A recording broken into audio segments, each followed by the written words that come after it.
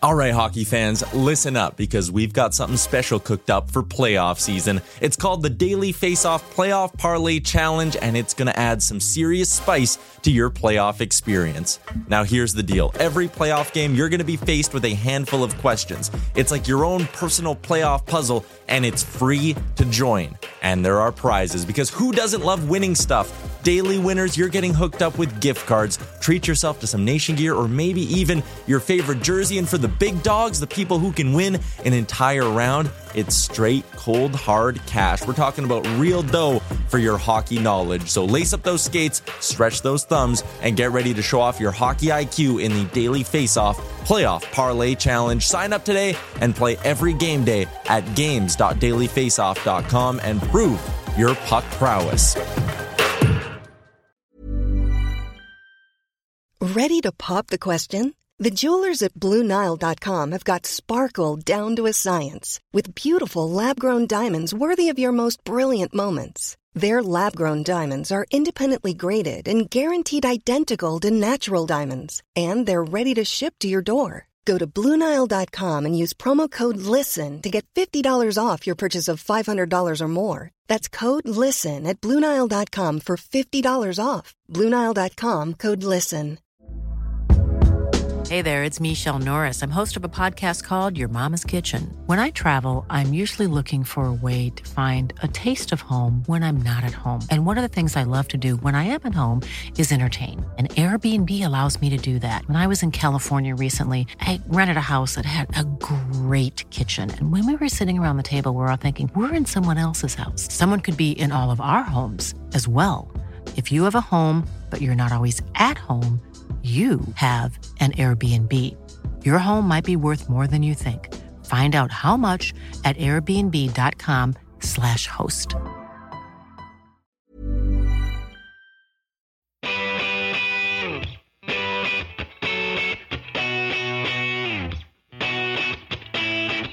Welcome to the DFO Rundown Podcast with Frank Saravalli and Jason Greger on dailyfaceoff.com.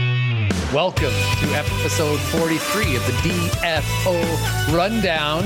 I'm Jason Greger alongside Frank Saravalli, still celebrating the United States big day with his cool shirt that he's got going. And we are coming to you live from the woodjerseys.com studio. You'll see my Boston Bruins jersey, you see Frank's, and you could see the intricacy that it has. You'll see that on the Boston one as well, up close with Toronto.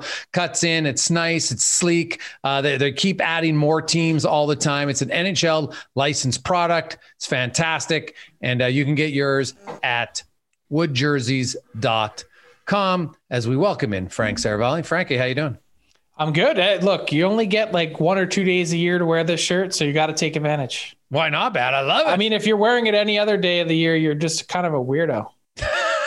So you got the fireworks, the American flag, like July 4th. Today was the observed 5th.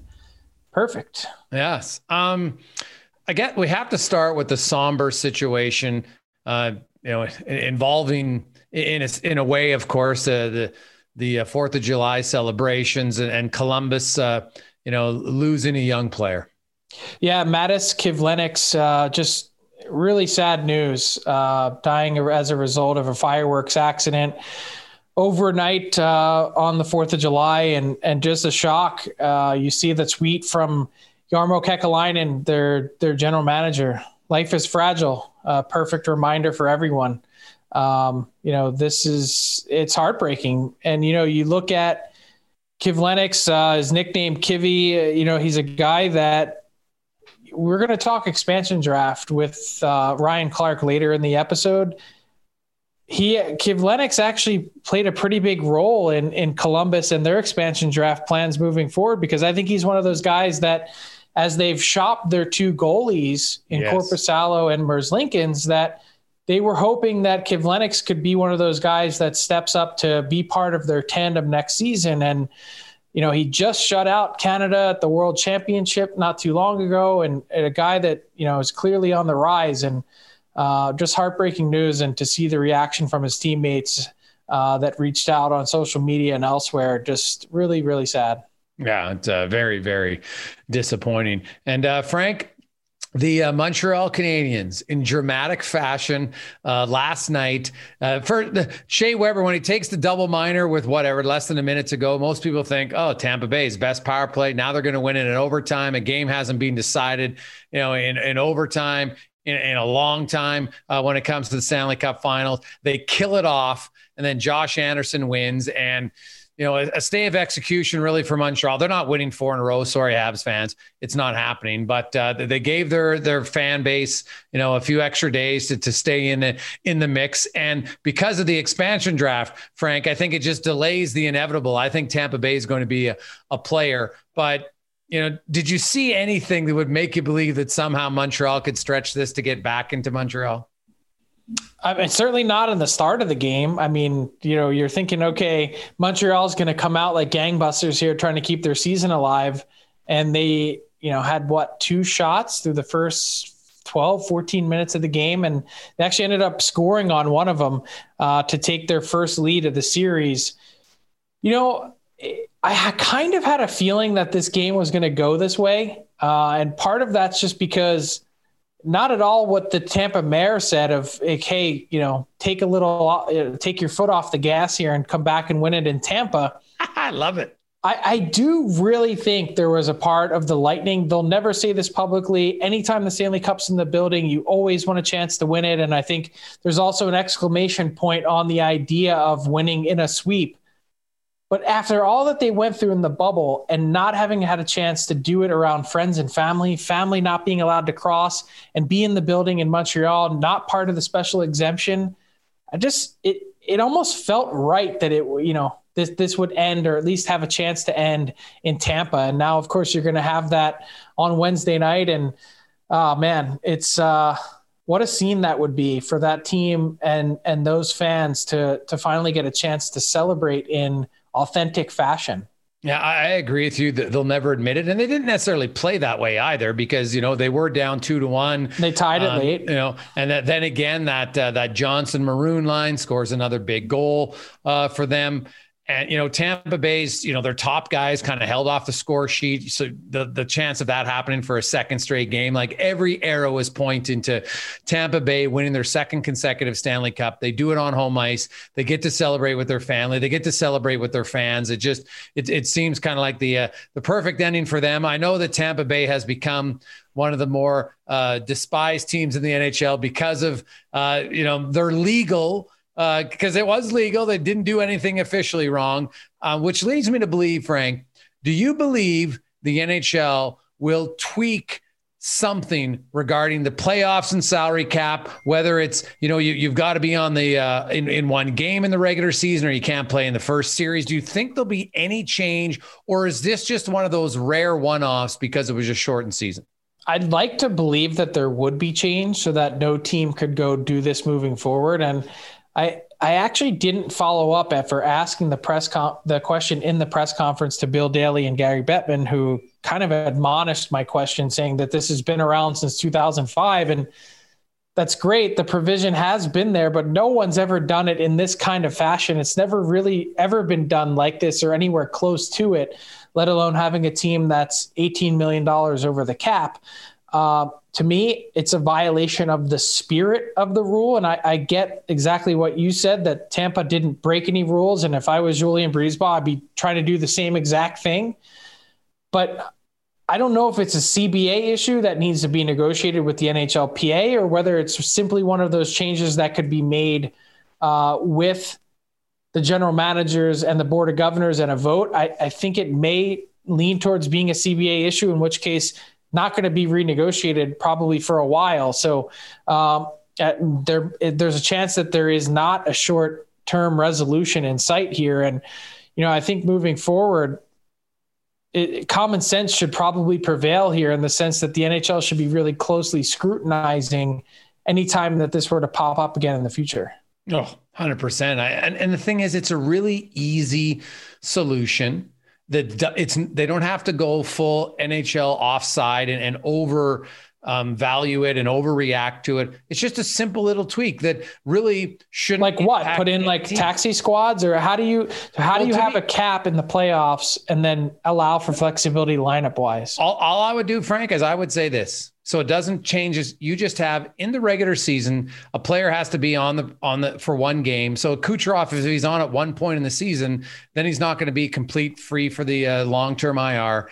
And if not, then he misses the first round of the playoffs. So if a player's on your roster for one game, then it doesn't matter, right? And then you still have your, if teams like to expose in the playoffs and have extra bodies around, right? Or somebody even mentioned, I think it was Gord Miller, that, you can make it, even your 20-man roster has to be cap compliant, which is a big, it's a 22 or 23-man roster and sometimes 24 when you consider guys on IR at 25 in the regular season. So even making it just your game night roster in the playoffs has to be cap compliant. That's pretty easy for most teams to adhere to. Yeah, I'd be fine with either one of those. I'd like to see more than one game. I mean, again, my issue wasn't at all with Nikita Kucherov rehabbing. It's the fact that he played in September and waited until almost Christmas time to have surgery. That's where everyone kind of was missing the boat on the argument. Yeah, everyone was so concerned about 6 weeks before the playoffs that he's skating again. That's not the timeline I'm worried about. It's what happens if he was, rehabbing halfway through the season and on the ice again for the first time, as opposed to with 6 weeks to go. It would have changed the entire conversation. No, that's totally fair. It's completely fair. Hey, and by the way, before we get to our guest, I'm glad in a way that the Canadians won, because it gives me an extra 48 hours to think about my Conn Smythe ballot and submit a new one with 10 minutes to go in Game 5, because it is a clinching game. Ooh, I'm really torn about Vasilevsky and Kucherov. Speaking of Kucherov and coming back, man, has he been good in the playoffs, and Vasilevsky has been too. Yeah, they've both been really excellent. Kucherov has the chance to join pretty exclusive club with the great one and be only the second player ever to have two 25 plus assists in a postseason. So if you were voting, who is Kucherov a slam dunk for you? Well, it's not a slam dunk, but man, I'll say this. If Vasilevsky, the fact that he, in every game that they've clinched a series 4 in a row, has got a shutout. Like I jokingly said when Montreal scored tonight early, I was like, well, guess what? They're going to Game 5 jokingly because Vasilevsky it's not a shutout, right? Yeah. So if he gets another shutout for that, he's been so good in a lot of those games. To me, it's not as obvious that it's Kucherov, because I actually thought it was maybe Braden Point and Vasilevsky before the Stanley Cup final, but Point, has cooled off and hasn't been involved as much offensively. Still got 14 goals. It's insane. Yeah. But, does he have one in the final? Maybe one, right? But Kucherov only has 8, but he has 3 in the final. Yeah. And in addition to the fact that he has 9 or 10 more points than anyone else, including Point. Yeah, it's hard. I can make it a strong argument for either. So it might even come down to, it sounds dumb, but who I think's having the best game in Game 5. Yeah, but you're right. That's a lot of times what it does come down to. And if Vasilevsky lets in a few early, and the Lightning still win, for whatever reason, voters do tend to vote that way. But this isn't even an award for the Stanley Cup final MVP, unlike, the NBA Finals MVP or the Super Bowl. It's not one game or one series. It's the entirety of the playoffs. That's what makes this award unique. And so I don't know. I'm telling you, I actually wrote in my ballot and then I was ready to hit send and I switched it around. So I'm definitely pretty torn. Yeah, no, that's totally valid. And hey, I remember other years, I thought Phil Kessel should have won in 2016. Right. And I thought Jason Arnott easily could have won when he scored the OT winner for New Jersey. I voted for Phil Kessel that year. Yeah. So, when it's that close, that I think that's legit. I don't know if there's a wrong answer. There's just, I was going to say, so you're saying I can't go wrong, huh? Well, yeah, maybe I'm giving you a little out, but I think it's really close, actually. Yeah, I do. Now, let's get to our big guest today, brought to you by Jock MKT. Stay in the game. If you haven't got involved in Jock MKT, you need to, whether it's for hockey, whether it's for golf, for NBA, you want to play, you want to have some fun, go to jockmkt.com. It's a hybrid of fantasy sports and the stock market. And you want to be wise, just like in the stocks, you want to buy low so you can sell high. And you want to get the players, You know what? Barclay Goodrow, for instance, when he scored yesterday, you think, man, this guy's stock's rising again. So before the game, you look at some guys who you think might have a big game and their stock will rise. Check it out at Jock MKT. Use the promo code DFO20 to get a $20 deposit to start playing. Our next guest is legitimately one of my favorite human beings on the planet. You know him previously from his stops around the NHL covering the Colorado Avalanche with The Athletic, where he has now since moved back to a familiar place, a guy that's lived in 33 different places in his 36 years on this planet, now back in Seattle covering the Kraken for The Athletic. The DFO Rundown is pleased to welcome to the pod Ryan S. Clark. How you doing, Ryan? Wondering how much I need to put you on the payroll with an introduction like that. I might need you as my hype man. Yeah, I'll send you the address when we're done. That works. So Ryan, got to ask you, before we dive into all the specifics, what's it been like for you getting back to Seattle and digging in and covering this team and getting to know everyone in the organization? Being back here has been interesting just because the first time I was here, I covered college football, and the Washington Huskies are such a well-known thing. There's a generational fandom that really extends throughout not just the state of Washington, but all the Pacific Northwest. Whereas if you look at the Kraken, this has been a little bit of a different animal because you don't really know exactly how people are going to gravitate towards this team. But anytime you go out in public, it feels like you're going to see someone with a Kraken hat.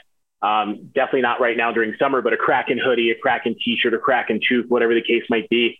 And it's something people are genuinely excited for. And this is a city that it supports sports, but to see what it's going to look like in the fall, I mean, there's a reason why they've not had a hard time selling tickets or getting interest in this team. So it's going to be interesting to see how it all works out.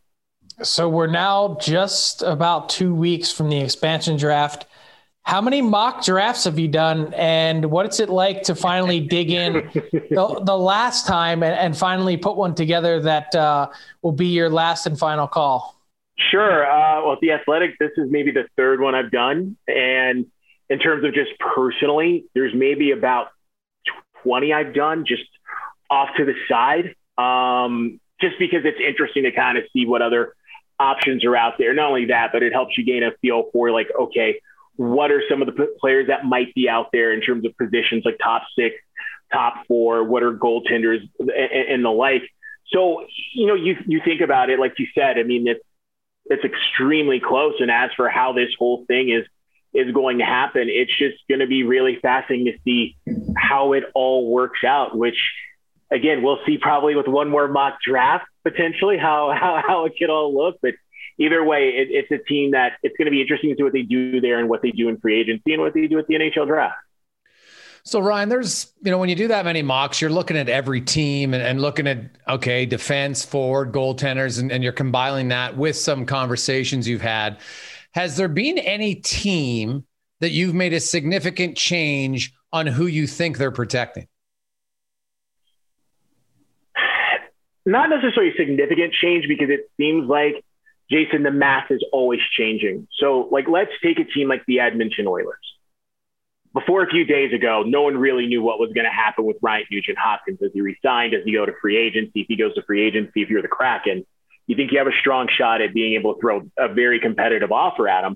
Of course, he resigns. And now you look at the math of a team like the Oilers, and clearly they're going to go 7-3-1. So as for defense, who are going to be the defensive options that are going to be available? As for forwards, could someone else be available that you thought they could be, but now because they're going to go with 7, it's more of a mystery. But then when you look at the rest of the landscape and you think about what else is out there, especially when you look at the fact that you've got to take 3 goaltenders, what's stopping someone like the Kraken from looking at a possibility like Stuart Skinner? If they want to get a young goaltender, they can put in the AHL to help him develop and see what he could be, assuming they want to go that route. So a team like that is an example. Another team would be Nashville, because you look at their situation with all the defensemen. Yes, they make the Arvidsson trade, which, okay, that allows them to have one less thing to worry about because of the expansion draft. But again, there's still all sorts of variables in there. So there really hasn't been a team that you would say has had anything significant change. It's just, there's always been possibilities. It's just a matter of which one will present itself when the time comes. Yeah, I think the Oilers will actually protect Skinner. They're going to expose Mikko Koskinen and Stalock, and Koskinen. I'm sure they'd love Seattle to take his contract. Speaking of that, when you do your mocks, who are the big contracts? Because obviously, you got to get to the floor. There's got to be some salaries that they take, outside of Tampa Bay, which has a lot of options. Who are some other teams that you think are viable big tickets that Seattle's going to be interested in? Philadelphia with James Van Riemsdyk. I mean, 2 years at $7 million left. And the reason why Van Riemsdyk is, when you look at the market for top six forwards, just solely through the expansion draft, it is few and far between as of now. Now, of course, the expectation is there could be teams that present certain options when the time comes. But when you look at that contract, yes, it's $7 million and it helps get you to the floor. But at the same time, when you look at his points per game, Van Riemsdyk was having a career season. If this had been a full 82-game year, he would have set a career high in points. So if you're the Kraken, that is something to consider. And of course, if you're the Flyers, that's $7 million off the books that you can go use elsewhere.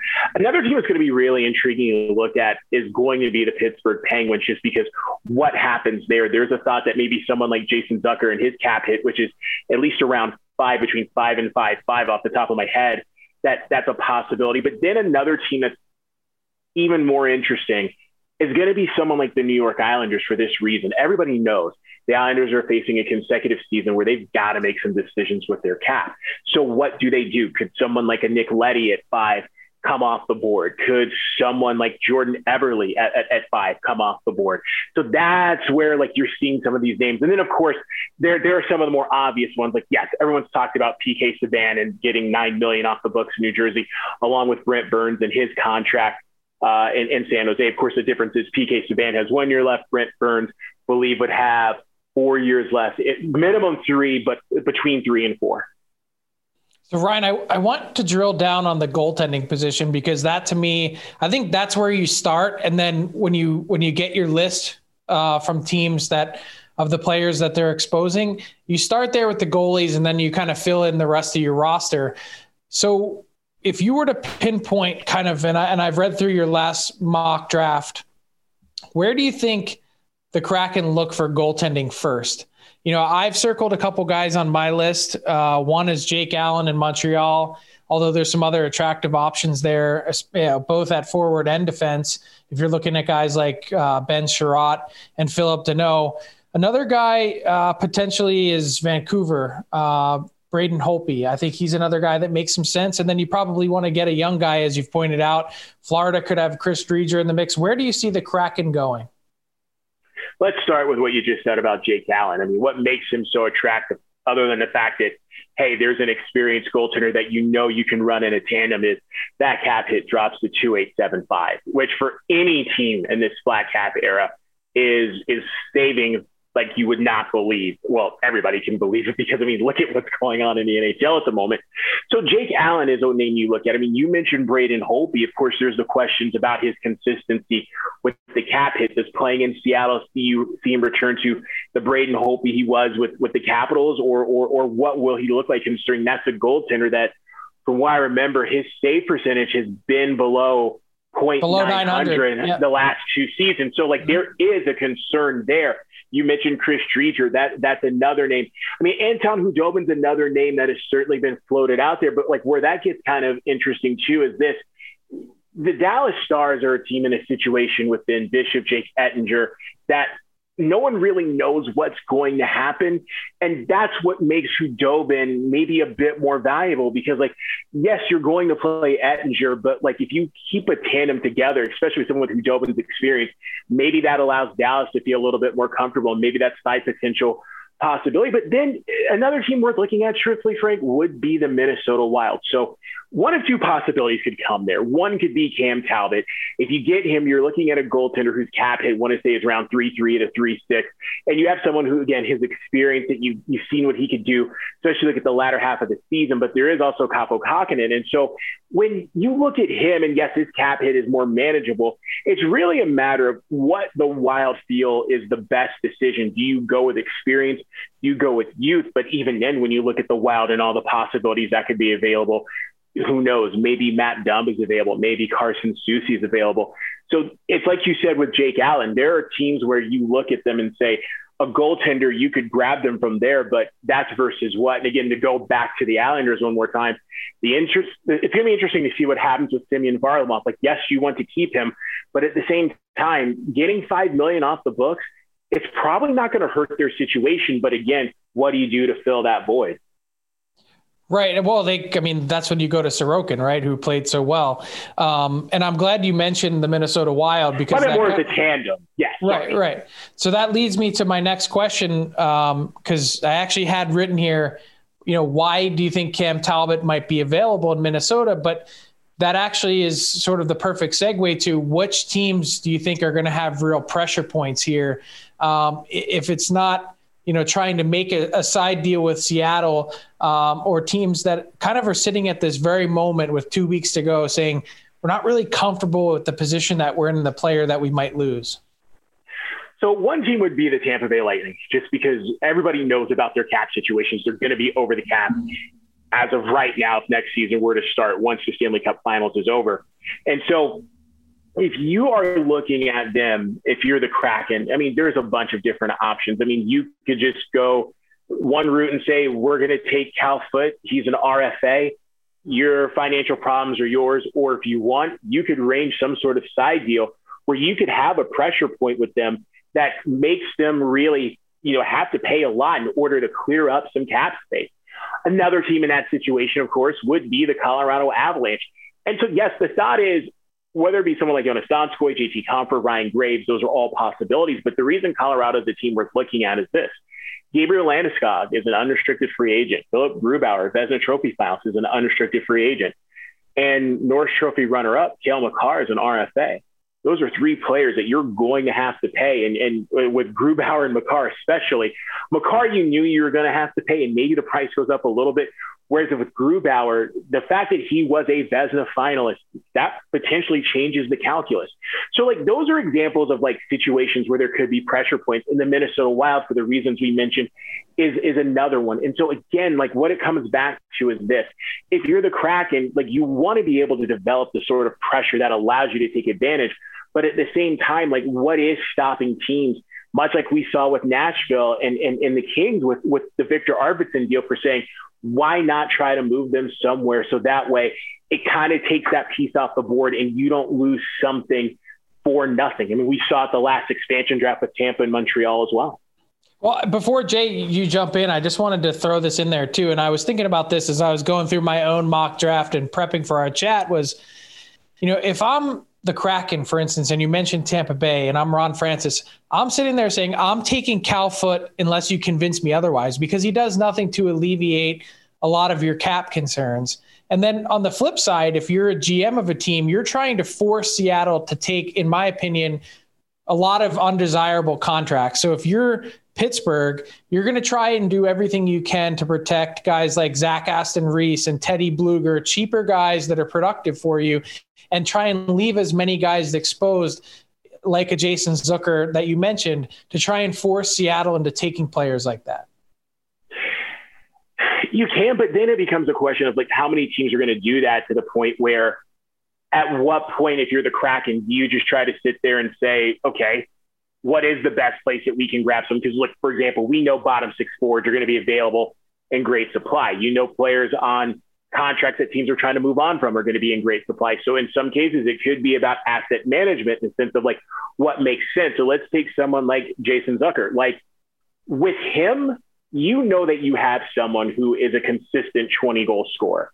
And right now, when you look at what the expansion draft has out there, there's not a lot of players you could say that about beyond him, beyond Van Riemsdyk. And so while, yes, there's a price tag associated with it, at least you have value. But as far as what you do in those other places, that's where it's going to get really, really challenging to see what the Kraken do. Because again, it's sort of not necessarily the uncomfortable dance, but it's this idea that on one hand, yes, the Kraken are trying to take an asset that a team may not want to lose, but on the other, with the flat cap, you may not have a choice. And it's not like there's a whole bunch of trade partners that you can get, whether because of cap reasons or because of their own protection issues that are out there. So in some cases, people just might have to pay the price and go on about their business. You know what? There's a few teams that, like the Carolina Hurricanes, have a legit issue. They're gonna lose a good player. I don't see any way that Don Waddell can manufacture them not to lose someone. Even by exposing Dougie Hamilton because he's a UFA, so technically Seattle could claim him if they wanted, like when Vegas claimed Derek Englund and then signed him, even though they knew he wanted to go there. You look at that team, and I look at their forward group up front, Ryan, and when you've done your mock draft, because like I look at Carolina's forwards, and if they're only going to be able to protect four of them, like it's a tough call. So who do you have? Because Necas really came on. He's a young guy. They really love him. He's great cap hit. And obviously Sebastian Aho they're going to keep. And, I think they're going to keep Teravainen. But then you got Trocheck and you got Niedermayer and you got Stahl. So two of those three are likely to be exposed. And now Stahl has the no movement clause. So I would guess then, it might be automatically Niederreiter and Trocheck. Aren't they just going to go 7-3-1 though? Well, then you're going to expose Jake Bean or Brady Shea. Well, I think I think that's exactly the play though, is that both of those guys are exposed and then you're protecting your forwards. Oh, okay. So is that what you have, Ryan? You think they're going 7-3-1? So let's work with the hypothetical. They're going to go 7-3-1, and the on forward out in this situation would be someone like Warren Fogle. Like Warren Fogle's legit middle six forward. He's someone who gives you size. He's someone that can, work in that front. And when you look at what went wrong, well, I don't know if you say went wrong. I mean, Dave Haxall never had a losing record in Philadelphia, but at the same time, one of the concerns with Dave Haxall is the fact that his teams were not the best at scoring at the net front and in those low areas like we saw those first couple of years. And with someone like Fogle, he could help with that.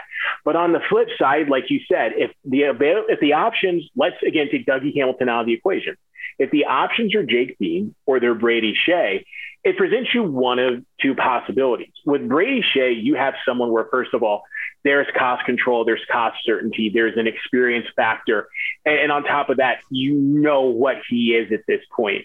With Jake Bean, you're still figuring it out, but for the most part, whether you're the Hurricanes, the Kraken, or a team in need of a top four defenseman or someone who can project as a top four defenseman, there's a lot to like about Jake Bean, just with the talent, the size, the potential, but more importantly, the fact that he is going to be under team control and he's still really young. And so this is where, like, if you are the Hurricanes, I mean, what is the best play? Like, is it to try to work a side deal? Is it just to say, you know what, if we lose someone, we lose someone. But either way, this is going to be a situation where they're not going to be the only team in this, because as we were just talking about this, another team comes to mind in the Winnipeg Jets.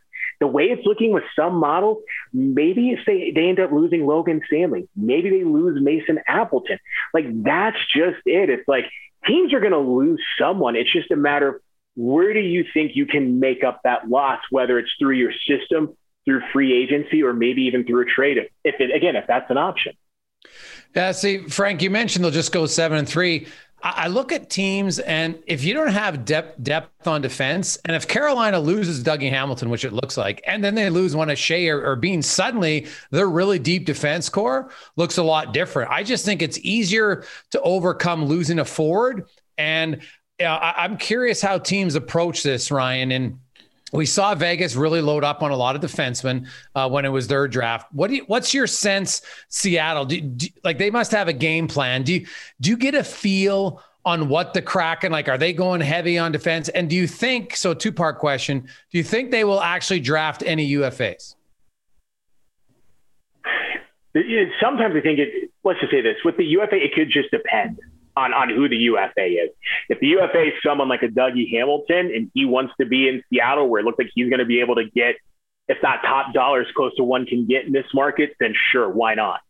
In terms of what the plan could be, it appears like there's going to be so many potential top four defensemen that if you're the Kraken, it would make sense for you to load up on them because, one, not only does it give you structure, two, you look at what has been the strength of Francis teams in Carolina along with what Haxall did, not only in Philadelphia, but his time in Toronto as an assistant. It was defense, but it's also this, if you're just looking at it from pure draft theory, It's the idea that you know that there are going to be teams who are going to be in need of defensemen, whether it's top 4, top 6 at some point, whether it's before the season, during the season, leading up to the deadline, whatever. And if you're the Kraken, why not take those players and use them as potential trade chips? Because here's the thing, and sorry to keep going back to the flat cap, but it is such a big deal. When you look at some of the prices that teams were able to charge at the deadline, whether it be with first round picks or whatever, if you're the Kraken or any team who has a chance to be in that situation, why wouldn't you be? So let's play the hypothetical that they are not a playoff contender, but they have pieces people want. What's stopping them from doing what some of the teams did at this past draft in terms of being able to be that third party that gives up cap space? Now, granted, we're getting a little further down the road, but still, it appears defense is going to be the play there for all the reasons we just mentioned. See, it's interesting, Ryan, and I was thinking about this as I was going through the draft and just talking to some other teams around the league. Like, it's hilarious talking to some of these front offices the last couple of weeks. They're like, we just did, Frank, our 40th mock, expansion draft planning session. They're like, I can't believe how many times we're talking about the same guys on our list. Our plan hasn't changed from last week. Like, why are we doing this exercise again? And so they continue to work through it. And in conversations that I'm told GMs are having with Ron Francis, the message that's been relayed to them from Seattle has been, we're set on defense and we're good on goaltending, meaning they think they're going to have a lot of those options available based on their own mock drafts. But they see one of the holes in this expansion draft is getting goal scoring and getting forwards, especially some depth players. Do you see that as you've gone through some of your own mocks as that being a little bit of a potential concern? Yes. Because with the top 6 forward market, there's one of two ways you can truthfully look at it. The first is, let's look at it through the expansion draft. There's some names that we've mentioned, and beyond those names, at that point, it kind of sort of gets into that maybe could they sort of situation. So let's take someone like Warren Fogle. Let's say Warren Fogle's available in Carolina. He's in middle. By the way, he's on our dailyfaceoff.com trade targets list. So I would say he's probably eminently available. Yes. So assuming he's still there, because like you said, just there's always that possibility. What is stopping someone from saying, why couldn't he be a top 6 forward in another place? Yes, he's been proven as a middle 6, but would he be a first line? Would he be a second line? So you're going to find players in those situations. Jonas Donskoy, assuming, again, he's going to be available in Colorado, would be another one. Someone that, like, you look at the year he's had, like, yes, he has played top 6 minutes in Colorado, but when everyone's healthy, he's more of a top 9 sort of forward. So you see those options, but then when you look at what could go down in free agency, maybe that's where you try to go after someone like a Jaden Schwartz, Mike Hoffman's available. Like, that's just going to be it. I mean, Kyle Palmieri's another one. Like, you could potentially take your chances on what could go down in free agency. But like, in some ways, it's almost a little bit of a gamble, because there might be teams that can find a way to clear cap space to keep someone that they want, or if they want to move on from them, there's no guaranteeing you're the only partner, because, I mean, let's face it, there are teams out there that have cap space. And having a conversation with someone in the Kraken's front office not that long ago, they were saying, all these teams you keep seeing with cap space, like, yeah, some of it might be ownership saying, hey, hold off. But some of it could just be the fact that they're building for the harvest. So when the time comes in the off season, they are flexible to make a move. And one of those teams was the Los Angeles Kings. Yeah, I think you're so right that we could see more trades this time around between teams, as opposed to just being sort of pigeonholed into making a deal to get out of their situation with the expansion team, kind of like we saw Vegas extracted some extra value out last time around. But I wanted to ask you, since you mentioned free agency, do you think the Kraken will double dip? And in that sense, meaning their exclusive window to talk to players that are free agents opens before the draft. And so what they could essentially do is have a conversation with a free agent and say, hey, what do you think about, X years at X dollars? And then instead of taking that player who they think they're going to sign anyway, they take another player from that team, and all of a sudden that team ends up losing 2 players. And that's the risk that teams have taken to this point, because they haven't signed players that are pending free agents. So yes, they don't need to protect them, but that also means that Seattle has that window that they can use to talk to players. It's possible, but like you just said, there's a risk on the teams that currently have those players, but there's even a risk for the Kraken because, like, let's use Carolina as a really good example. Let's say you're the Kraken and you say, Dougie Hamilton, we're going to talk to him, assuming he is still available. And you have some really good conversations to the point where you think, okay, when free agency gets here, we can go sign him. So you let's say you go take Warren Foegele for the sake of this discussion.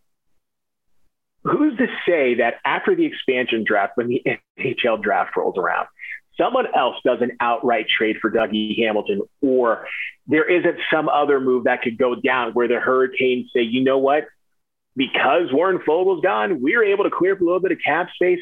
We can maybe offer and slightly pay you more than maybe what we initially thought. And then you just now lost the rights for Dougie Hamilton. So it's a risk either way. Yeah, but he also never needed to sign with you. If you took Dougie Hamilton in the draft, there's no guarantee that he signs with you anyway, and you could have wasted your pick. So at least on a guy like Foegele, for instance, you'd have the player under your control. Right, and that's just it. It's like you need to make sure that there is a lot of certainty here. And, like, that's just it. And it's one of those, like, it feels very strange to say, but, like, if you're going to negotiate with a UFA, you better be like, hey, not only do we need to take you, but, homie, we need you to sign paperwork, like a contract or something else saying, like, the minute we take you, you are coming here, you are moving here, you are playing here, and we can get you on a plane to Seattle to have you be part of the expansion draft broadcast. Like, you are going to need some assurances. And if you are talking about UFAs, like, you got to be very careful, especially if it's a top 6 forward, because there are going to be teams who need that. Really, top 6 forwards are high-end defensemen. If you're looking at those, like, you better get some extreme assurances, and you better hope that, like, if this works out, they sign with you, because otherwise you're going to be left kicking yourself. Let's get to 2 teams, big markets, but at vastly different points. The Boston Bruins. Well, in all of your mock drafts, Ryan, and I've read them, like, what's the feel you have from the Bruins? And then we'll go to Chicago. And how much Duncan Keith potentially being traded or not prior to the expansion draft trades changes what Chicago does. Sure. With the Bruins, you get the feeling it's going to be the direction they go with one of those young defensemen. Maybe Jeremy Lauzon, Jakub Zboril. Seems like those are the possibilities. Of course, people talk about the fact that there are 2 UFA goaltenders out there in Tuukka Rask and Yaroslav Halak. But when you're looking at more certainty and control, it looks like they would go the direction of those young defensemen because, again, you've seen them. They're a bit more of a known commodity. Clearly, goaltending is something you want, but you don't know what the situation is there with those defensemen. You've got control. Whereas if Chicago and Duncan Keith, I mean, who's to say really what could happen? Because if you are the Blackhawks and you move on from Duncan Keith, so your defenseman that you could protect, let's go through it as a group, would be, like, would that be Connor Murphy, Dahan, and Nikita Zadorov? Yeah. Like, would that be the collective 3, or is there anyone else you think would make a case for why you would protect that isn't already exempt? No, I think it's Keith has the no move, so you have to get him to waive. But I'm saying, but if Keith is gone in this, let's say Duncan Keith is gone in this situation. Like, let's say he's out of the picture, he's been traded, he's been moved. Like, those 3 defensemen would be the ones that you would protect. And at that point, it really makes it complicated to see what the Kraken are going to take. Because, I mean, at this point, like, yes, you could take one of the forwards from Chicago who is available, but at the same time, like, maybe there's another direction you go in. And so, like, that's just it. It's like Duncan Keith, which it's a good thing you brought it up. That's another example of how, like, you just don't know how the calculus is going to change. Because if he ends up staying and doesn't get moved, you're going to have a potential top 4 defenseman available. He gets moved. And again, depending upon what the return is for Duncan Keith, it could change the calculus considerably for the Kraken as it relates to the Blackhawks. Yeah, that one's kind of interesting to me. And don't the Blackhawks have to sign a goalie? Because right now, unless I'm missing something, they don't have a goalie who's signed, who qualifies under the expansion guidelines, correct? So here, let's take a quick look now. No, so I think I'm pretty sure any one of those guys, UFAs. They're UFAs in 2022. Yeah. Oh, so, right. But sorry. right now they're all under contract. Yeah. So sorry. Delia is at $1 million, Saban's at $850, and Lankinen's at $800. So they're all back for one more year. Yeah. If they wanted, obviously they would protect Lankinen, and then it's too bad. I read the line wrong. I read the UFA, but I forgot they changed the site at Puckpedia. So one last one for me on this is when you look, like, certain teams are just, I wonder how many of them have learned from 2017. Like, we saw Florida and Minnesota and Columbus are the easy examples of maybe overthinking it, paying a price that ends up being two legit players just to protect one, and it really screwed them over at the end of the day. So do you get a sense that teams are going to just be like, we'll bite the bullet and take one and then don't overthink it and don't overanalyze it? Or do you think some teams are still going to, fight their internal battle and end up, giving Seattle two quality players? Before we answer that, going back to Chicago real quick, Riley Stimman would be another player who would be available in terms of defenseman. He is eligible for the expansion draft. So you talk about another young defenseman with cost certainty. So just throwing that out there. The honest answer is who knows? And that's probably the worst answer to give on a podcast. But the reality is, it's like, truthfully, who knows? Because everyone's going to try to look for the best deal. And we've all heard, the three of us have heard general managers in this league, whether it be publicly or in private conversations, say, we're not going to make the same mistakes as before, that people are smarter, they're more aware. Well, the flat cap wasn't an issue last time. And there just might be situations where, like, for all your best laid plans, your best plan, your best move just might be you have to part with someone and then you try to make up that loss elsewhere. Because again, everyone is going to be going through it. But again, like you said, like, does everybody want to be the repeat of that Columbus, Minnesota, Florida situation where you're left looking back years later going, was the better play to do this instead of over leveraging? But again, there are some times when it works out, sometimes when it doesn't. I can tell you for certain that as much as we talk about teams learning, from the conversations that I've had with managers, they're all over the place. They are waffling so hard. Should I make this trade? Should I do this? What do you think's happening with this team and their expansion list? Like, we're 2 weeks to go after having 2 calendar years to think about this, and they're still not really sure what to do. So that leads me to believe that if I'm going to bet anything, it's on one of those 30 teams making a similar type mistake and compounding their error in this expansion draft. So Ryan, my question for you is, we'll do 2 more and then we'll get to rapid fire.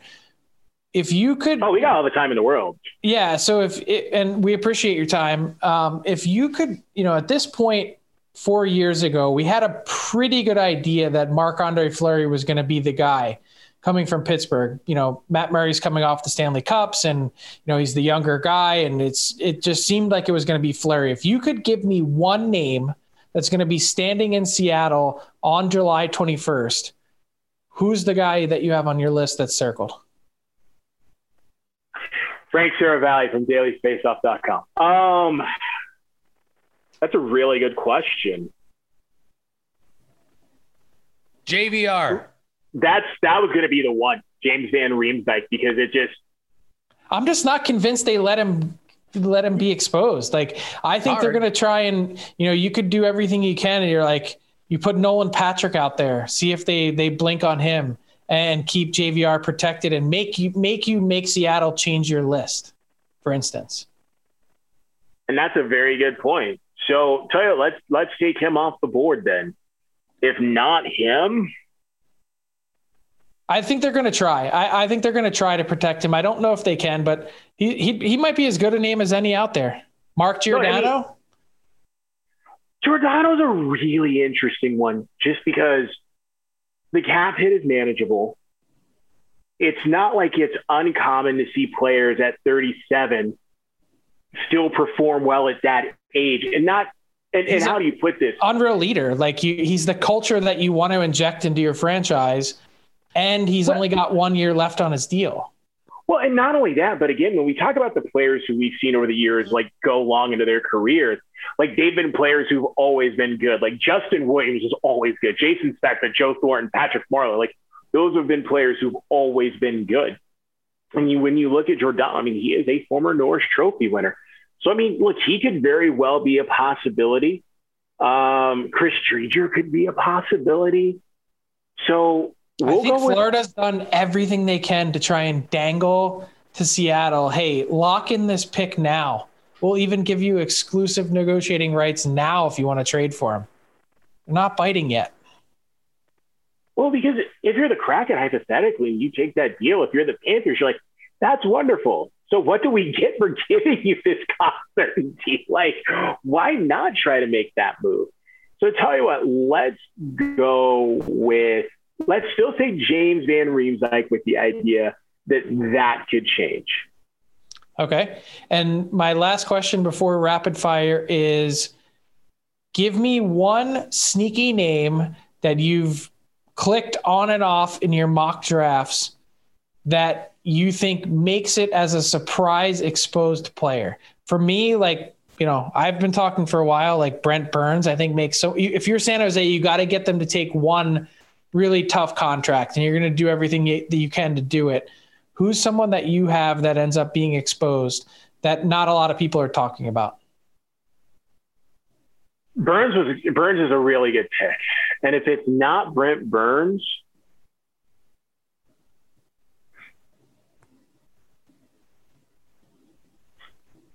that's a really good one.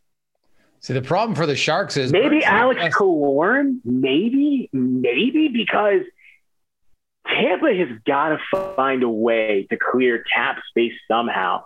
So maybe if not Killorn, one of those forwards beyond that point, Stamkos, Kucherov collective, maybe one of them, but potentially someone like an Alex Killorn. I mean, we think Tyler Johnson is going to be available for that cap hit and just the inconsistencies he's had in the regular season. But tell you what, let's say maybe someone like Killorn, maybe, because again, they've got to move on from cap space some way, somehow down there. Well, how does Tampa avoid exposing Yanni Gourde? Are they going, because that means they have to expose then Ryan McDonagh, because Sergachev, Cernak, and Hedman, right, and McDonagh are the four, and Cirelli, Kucherov, Point, and Stamkos. Like, that seems the obvious one. And so Yanni Gourde, Killorn, Palat, Johnson are all available. Like, Yanni Gourde, man, he is a really good player. Like, if of those four, if they're I'm exposing Yanni Gourde all day. Like, I'm sorry. But that's the guy I would take of those four between Killorn, Palat, and Johnson. I would take Gourde easily. He's a really good player, but he's signed through 2025. He'll be in his mid-30s. Like, I'm just like, Like, if you want to take Yanni Gourde, you're making our life easy, I guess, if you're Tampa. Well, I mean, here's the thing. I mean, let's take those players. So let's start with Andre Palat, 30 years old. He can play on either wing. He makes $5.3 million, and he's a UFA. Like we just talked about with Yanni Gourde, 29, 4 more years at 5.166. Tyler Johnson's 30, 3 more years at $5 million. And then with Alex Killorn, 31, 2 more years at 4.45. So when you just look at the pure economics of it, if you're Tampa, it would make sense for you, financially speaking, to part ways. Keep Killorn. Exactly. And part with Palat, Gourde, or Johnson, because they all three make $5 million at least. So economically speaking, that's the move that would make a lot of sense, again, if you're the Lightning. Yeah, but they can't. How do they protect them? You got to expose a defenseman then, because they're not going to expose Cirelli, right? They're not going to expose Point and Kucherov and Stamkos. No. So that, again, like, that's where it gets so complicated. So, like, if you're them, Hedman, you're protecting. So what would be the consensus among the group beyond Victor Hedman that you are going to protect? I mean, again, he has an NMC. So who would be the other two you protect from Tampa? Well, I think they want to protect McDonagh, Cernak, and Sergachev. I don't think Cernak. No, I think you're letting Ryan McDonagh go. I mentioned him today, but keep in mind, guys, I've heard a lot of scouts that like Tampa, like people love young Cal Foote.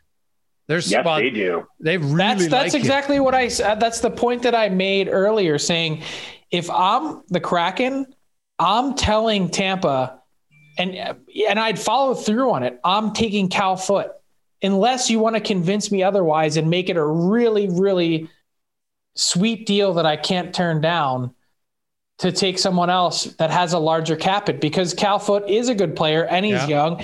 So for all those he's right-handed in 6'3", he checks a lot of boxes. Yeah. And so for all those reasons, I'm saying, like, I'm exposing Ryan McDonagh. He's got 5 more years at 6'7", and he's already he turns. But he's a legit player. He's 32. He is a legit player, and he's had a fantastic run. But you shake his hand on the way out, and you say, Ryan, thank you for the 2 Stanley Cups.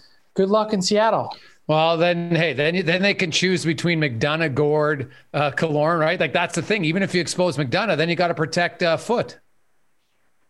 Well, no. Well, you could just do 7, 3, and 1 as well. No. Well, then you're going to protect Hedman, Sergachev, Cernak, and Foote, right? If you're exposing McDonagh to protect Foote, you're still exposing the 4 forwards. That's what Tampa's in the world of hurt. Like, they're the team that I believe Tampa is going to be the most busy in trades, because they're going to have to trade guys anyway. We all know that. We've all watched the salary cap this year.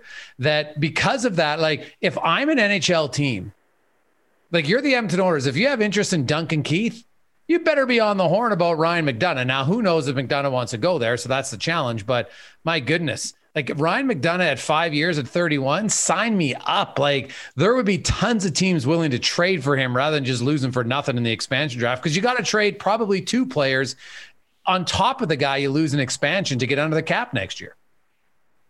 So are you suggesting that if they go with 8, well, they can't.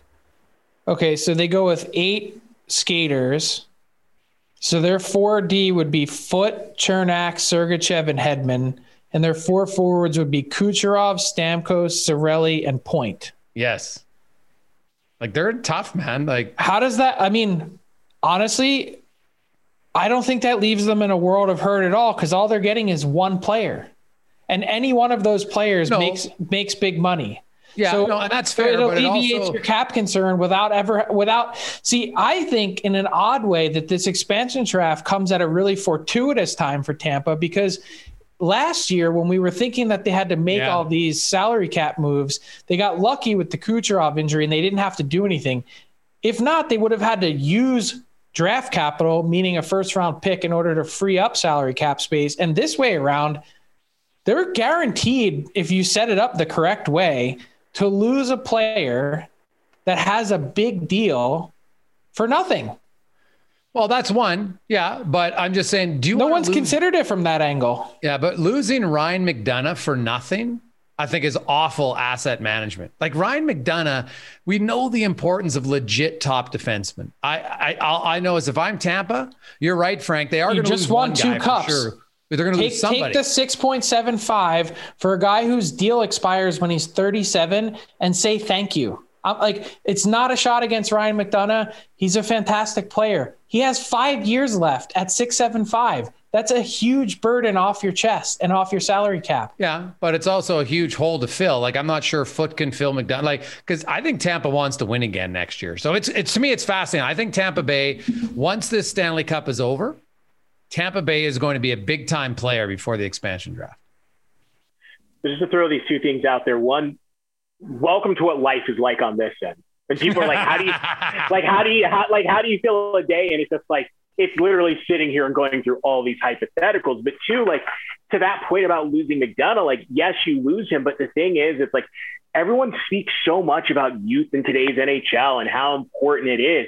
And I mean, at some point, like, you're going to have to play these guys, or you're going to have to lose one of them. Like, that is the reality. And again, the way Tampa drafts, who's to say that they won't have someone in their system who will come up in another year or 2 that you look at and go, oh, what do you know? The Tampa Bay Lightning found a way to get another talent in the 5th round who's going to be a legitimate NHLer. You just don't know. Yeah, no, that's fair. That's totally fair. Like, I could see Tampa, though, making a deal. Okay, we're going to expose McDonagh, but we'll do a side deal to keep him. And then they get to keep McDonagh, and they're going to trade their other guys. Like, I don't know, maybe I'm wrong on that, but I think Ryan McDonagh is extremely important to that team. Let's get to rapid fire now, Ryan. We really appreciate your time as always. So here we go. There's only one rule, Ryan. You got to answer every question. All right? Okay. Okay. So as you've been doing your 30 plus mock drafts, what is your cocktail of choice after the stressful one? Crystal Light, because I don't drink alcohol. I've never had alcohol a day in my life. Buddy, that's good. But drink of choice doesn't have to be alcohol. So what flavor of Crystal Light? Oh, man, I am a sucker for raspberry. Really? Yeah. Raspberry thumbs. So you get that, it thumbs. So let's go with that. Okay. Do you drink pop? Yes. I thought you were going to say Chick-fil-A sweet tea. First of all, you're the one with the Chick-fil-A obsession. And two, I've never been a sweet tea guy. Just never have. Huh. I can tell you honestly, I've never had Chick-fil-A. Ever. What'd you just call it? Chick-fil-A. Chick-fil-A? Yeah. No, I just call it Chick-fil-A. Yeah, it's Ryan. So when I talk to Ryan, we usually catch up once a week or so. And invariably, the conversation starts every time about Chick-fil-A. Okay. Well, I always call it Chick-fil-A. That's not my doing. That's not my doing. Okay, Ryan. Frank stunned me earlier that you've lived in 33 different places. No, I've moved 33 different times. You've moved. Okay. Of those, first, why? Why move 33 times? My dad was military, my school, and my career. So that's everything from including dorm room moves to cross-country moves like Washington to Florida, Michigan to Florida, Maine to Florida, Texas to North Dakota. Yeah. So what is the longest time you've ever spent in one location? 4 years at the University of Maine, or probably, I did it back. Yeah, high school and middle school, because my dad retired in Florida. Okay. And then I moved back there as an adult. So yeah, let's say either Florida or the University of Maine. Okay. So for somebody who moves around a lot, what is the best tip you will give to kids on how to make new friends? Don't. No kidding. Just put yourself out there. You never know. I mean, some people are really cool. Some people aren't. I mean, no matter how hard you try, you're always going to have people who just may not be a fan of who you are without giving you a chance. But no, just try. You never know. If you could live in one place in the U.S., where and why? I'm already here. Seattle. Okay. Yeah. My wife and I, we loved it when we lived here the first time. And if it wasn't Seattle, it would probably be a three-way tie between, if I wasn't married, New York, because as much as my wife says she could handle New York, she could not handle New York, Philadelphia, or honestly, maybe the Bay Area.